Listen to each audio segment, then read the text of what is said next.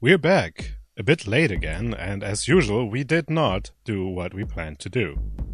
So, in this episode, we talk about Energiewende and the difficulties in turning a highly industrialized society of 80 million Germans carbon neutral. And in the second part, we talk about Brexit and how it has already impacted the science in the UK. Also, I think I will give up on making promises on what Bart and I will be talking about in the next talk episode. We're too unpredictable. Or too predictable in not doing what we planned.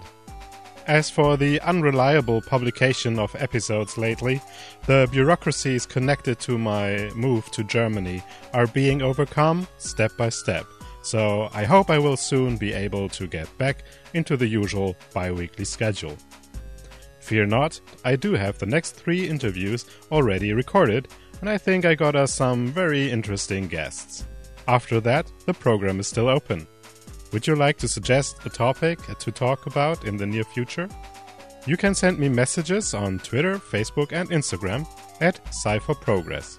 DMs are open. Or through email, info@scienceforprogress.eu. As always, you can listen to the extended edition of this episode on www.patreon.com/sci4progress. If you pledge to support my science advocacy efforts with $5.99 per month. You can also listen to a couple of episodes for free. The latest ones that I opened up to all audiences are our conversation with scientists in and from Britain, episode 24. And on November 17th, I opened the extended edition of episode 25, where I talk about science communication with Elodie Chabrol of the internationally successful science festival Pint of Science. At this point, I want to thank everybody who is already supporting me. Thank you very much, it really helps. My co-host is Bart Görten, and I'm your host, Dennis Eggmeyer. And this is episode 37 of the Science for Societal Progress podcast. Hey Bart, how you doing? Fine. It's a Saturday for once. I think we never recorded on the weekend before, did we? Yeah, you know why that is? Because it's supposed to go online on Sunday. Oh, that's going to be a tough night for you, I guess. Yeah. Okay, so I have one of these senseless pop culture recommendations, and that's Sound and Fury, a new thing on Netflix. It's an anime that basically has no verbal comments and is just music video to the Sturgill Simpson record album Sound and Fury. It's amazingly good. I don't know the music even. I think you would like it. It's somewhere between Rob Zombie and disco techno. Oh, that sounds awesome. Yeah, it really is. And it has like country music influences. And I was like, what a weird song. What a weird music video. It's really good. Oh, good. I was surprised. Robert graduated? Yeah, it's the last one of the first generation of PhD students that I had.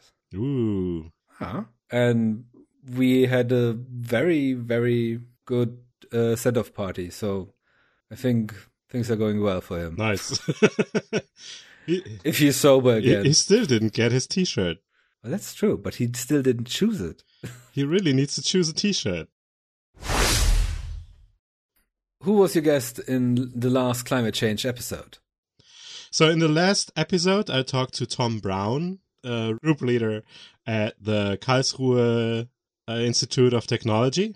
And he has been doing modeling studies on how you could manage distributing power across Germany, or energy actually. So first of all, we were talking about electricity, but then he said, no, this is actually bigger than that, because you will also want to integrate into those models other energy forms, like chemical energy or heat.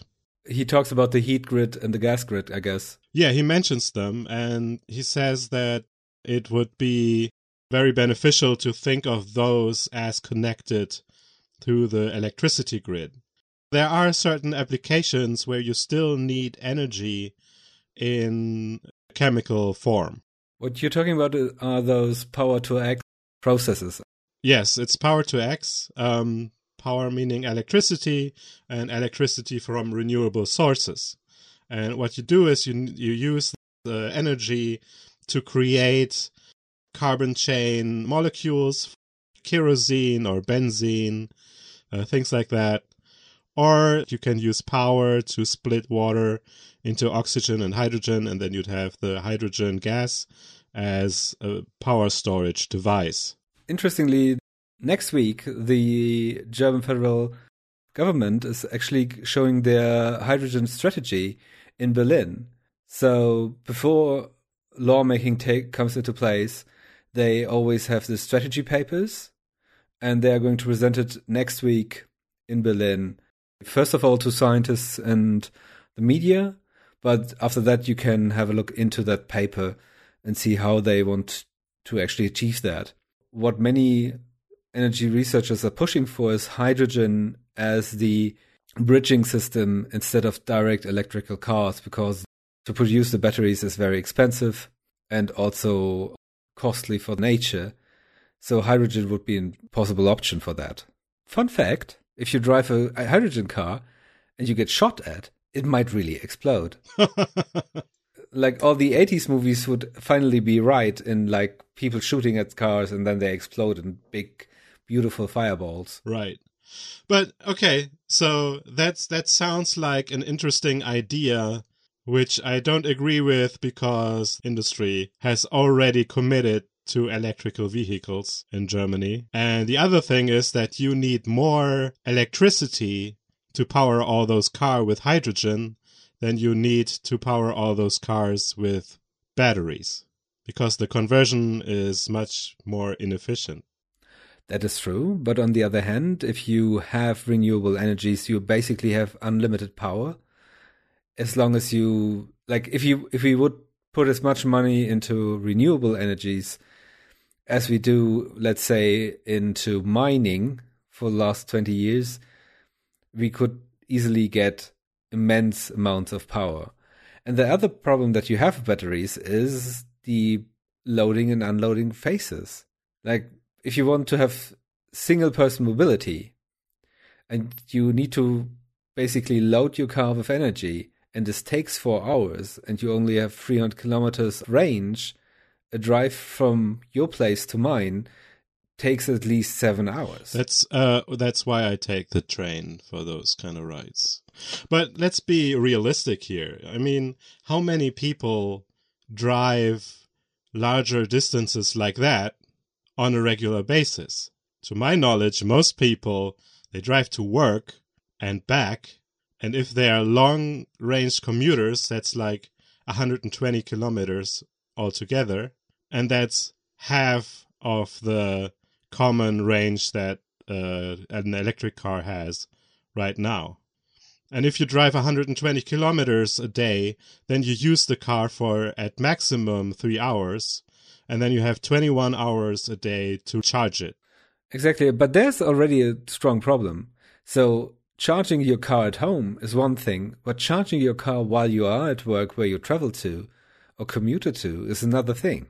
And who's going to pay for these charging costs, and where are the possibilities to charge your car there? Well, that's the thing, right? You need to build those things. You need to build electric charging stations and all that everywhere where cars can park. Fair enough, but again, the infrastructure has to come from somewhere. Well, but we don't have liquid fuel. But hydrogen is not a liquid fuel. You need a completely different infrastructure there too. You need different ways to fill your car with hydrogen than you need with liquid fuels. In most gas stations in Germany, you can buy gasoline, but you can also buy liquid gas.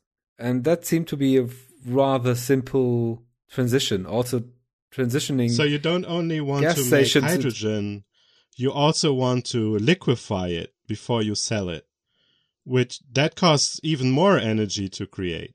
The gas stations already have a lot of different fuels, can already offer a lot of different fuels.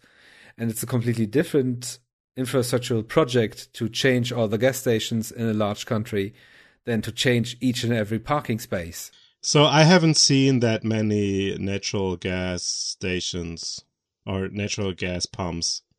I wouldn't have noticed either if the car sharing company that I use wouldn't have liquid gas cars. I am very skeptical that it makes sense to first change everything to hydrogen and then change everything to batteries. That makes very little sense. No, I don't think this is. I think the idea behind it is to generally produce hydrogen as a fuel. I think there are applications where you still need liquid fuels or fuels as gas. I'm skeptical that will work for personal transport. If I now would have to theorize how personal mobility will look like in 20 years, I would say that the number of privately owned cars is going to drop, especially in cities. And then you might have cars that work on electricity and batteries for commutes, and the same car sharing companies will offer cars with a longer range for longer travels around Germany or around like the European Union. I can't produce a paper at the moment. I saw a few statistics that actually show that our generation is already the lowest, looking back to like the 1950s, who treat the car as a status symbol. Like in your and my generation, it's treated less than a status symbol than in our parents' generation, etc.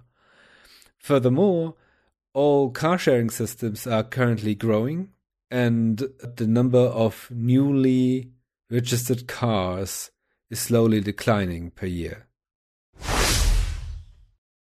I saw on TV that people were protesting having power lines or transmission lines built through their neighborhood.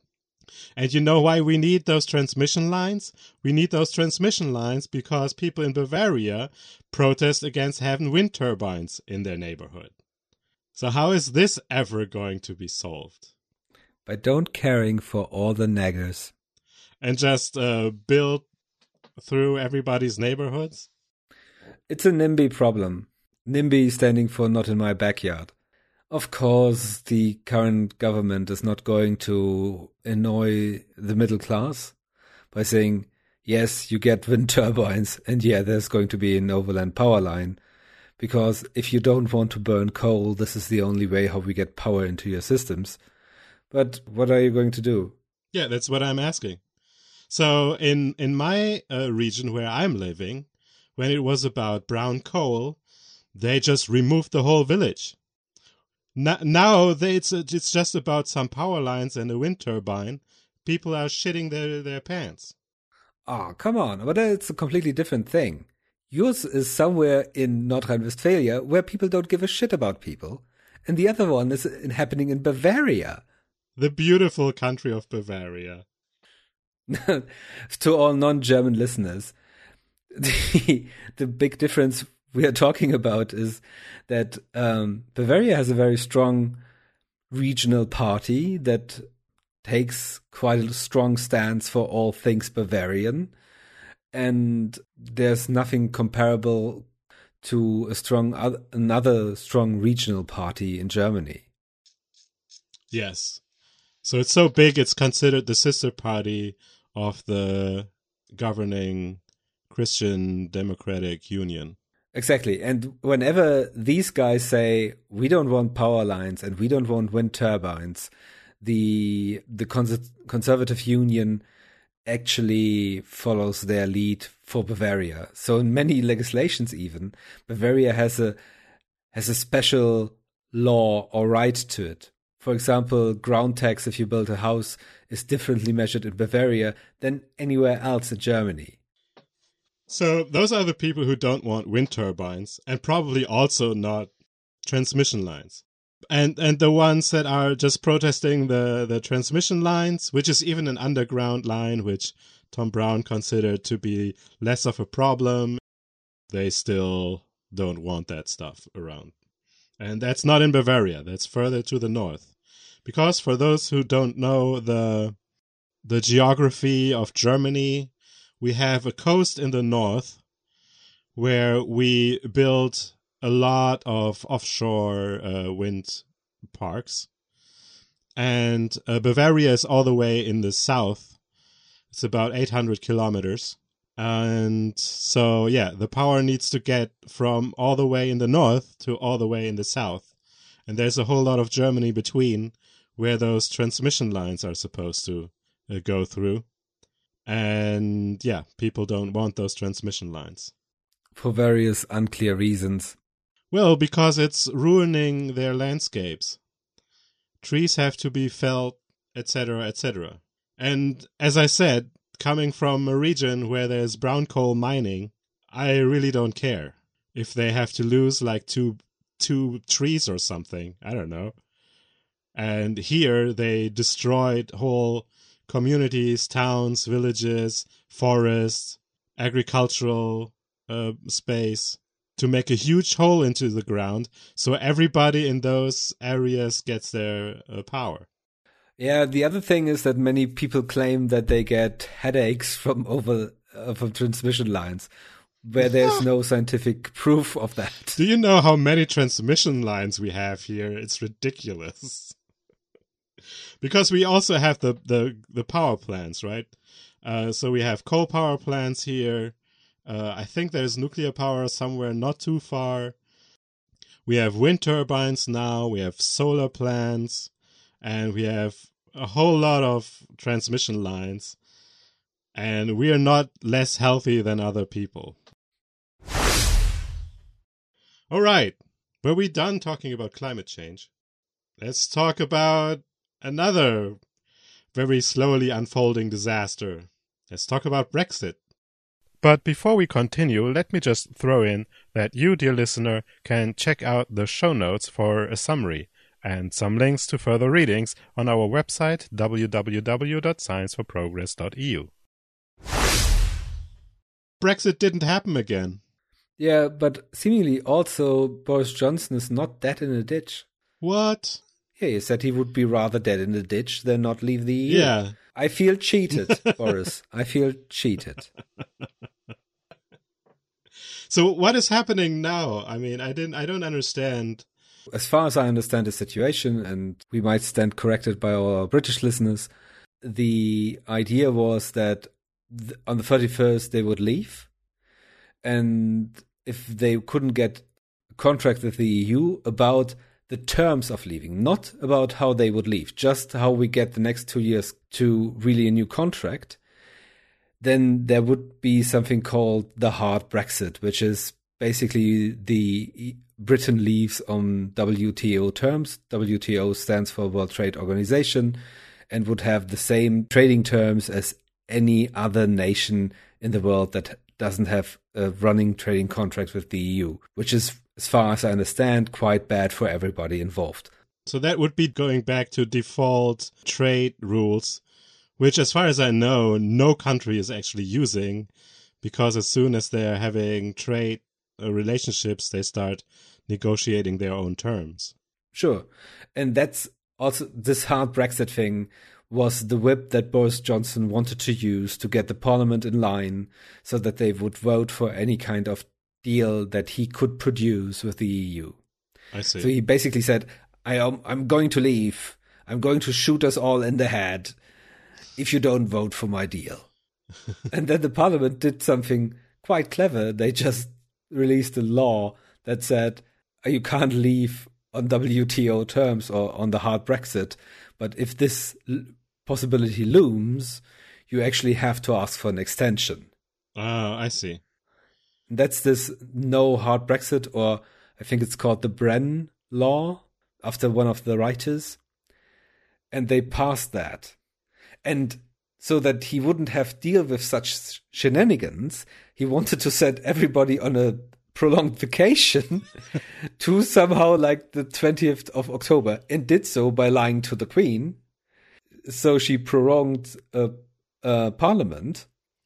And then the Scottish court and one of the highest courts in Britain decided unanimously, which happens, I don't know, once every 100 years, that this was unlawful and that Parliament has to be set back into motion. And officially declared that he has misled the Queen. Then they released the no hard Brexit law. And then he started trying to get a real deal with the EU. He got a new deal, a deal that was different from Theresa's May deal. And everybody was super excited about that because the EU promised that they would never open it again. But the new deal is worse than the May deal. Well, of course, yeah. So nobody on the EU side actually thought Boris is going to ring us up and say, like, do you want an even better deal? That is even worse for Britain? I can offer you one. And now he didn't have the numbers anymore because he basically ditched Northern Ireland and said, like, if we don't want this backstop thingy for all of Britain, then it's only eligible for Northern Ireland, and we will have a border in the Irish Sea. Right.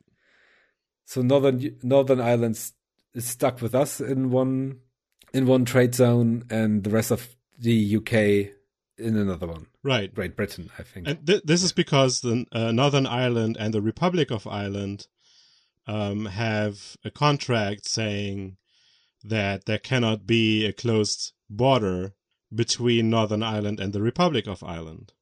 And since the Republic of Ireland is part of Europe, they cannot keep the border open and stay and leave the European Union. Because leaving Schengen is part of the whole idea.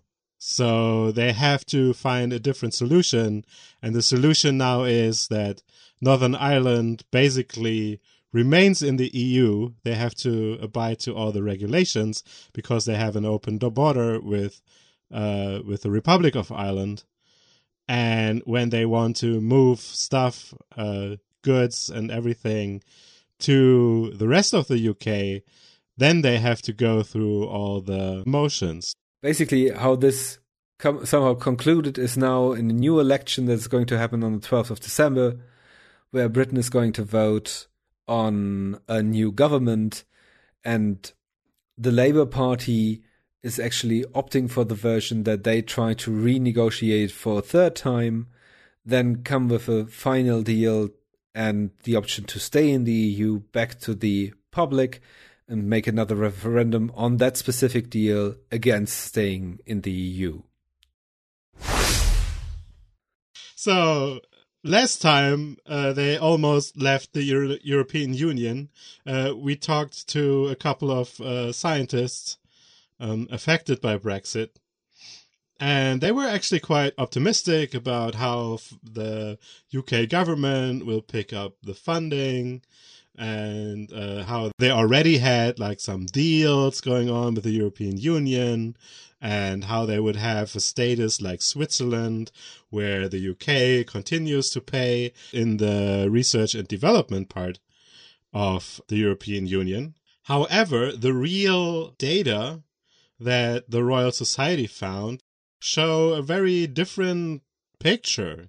The European funds for science that went to the UK have dropped from 1.49 billion euros in 2015 to 1.16 billion euros in 2018, which is a drop of 30%. And overall, so what this article in Spiegel Online calculated, I don't know if that number is 100% correct, but they estimate that the UK lost more than €1 billion in science funding that they usually would have gotten if things would have stayed on the level of 2015. Of course, you could say, oh, these are the evil Europeans trying to get back at the poor British people and not granting them funding. But that's actually not the case. What is the case is that the whole uncertainty surrounding Brexit makes UK researchers wary of applying for funds with the European Union because they don't know what will happen with the money if, while they're in the middle of their project, Brexit happens. So it's actually the scientists in the UK who aren't even applying anymore. So the numbers of applications have dropped by 39%, But the number of successful applications actually only dropped by 32%, which means that, no, the European unions are not angry at the UK researchers. They're actually giving them money at a higher rate than before in comparison, since the number of all applications dropped more than the amount of granted applications or successful applications. And then the other question is there a loss of reputation for UK science? I'm not sure if I would call it that. I don't think it's for the science, but for the UK. Yes, the UK, that's definitely, yeah, I think so. I mean, if you would nowadays get an offer for a university in Thüringen, if I would get an offer for a university in Thüringen, I would really have to think about it. Yeah, I wouldn't go. I would tell them to... No, I'm not saying that. Yeah, so because seemingly there's a big chunk of the society voting for a clearly fascist party, and in the UK... Same thing. Not really, but at least there's a seemingly strong bias to not have European foreigners in the country. Saying you don't want foreigners in your country anymore is a pretty clear indication that people are xenophobic and probably nationalist. So I think it's not a loss of reputation for British science. I think the same scientists that I like to collaborate with are still in Britain, still working, making good work there. It's more a loss of the reputation of the UK, in which I'm looking at this and thinking, like, will I be able to work there? Yes. Can I move to that country? Right. And even so, if I move to that country, will they be able to do good science in 10 years, or will they suffer from ridiculous problems with their economy because of Brexit? Exactly, and with that, you're taking in advance how they actually measured reputation. So they looked at the Marie Sklodowska-Curie Fellowship. So a lot of people go to United Kingdom, and I assume that's because in most countries, English is taught as second language. UK is known as a wealthy country. It has connections through the Commonwealth, and it is known for good science. So it's a huge attractor for foreigners to go there and work as scientists or anything else.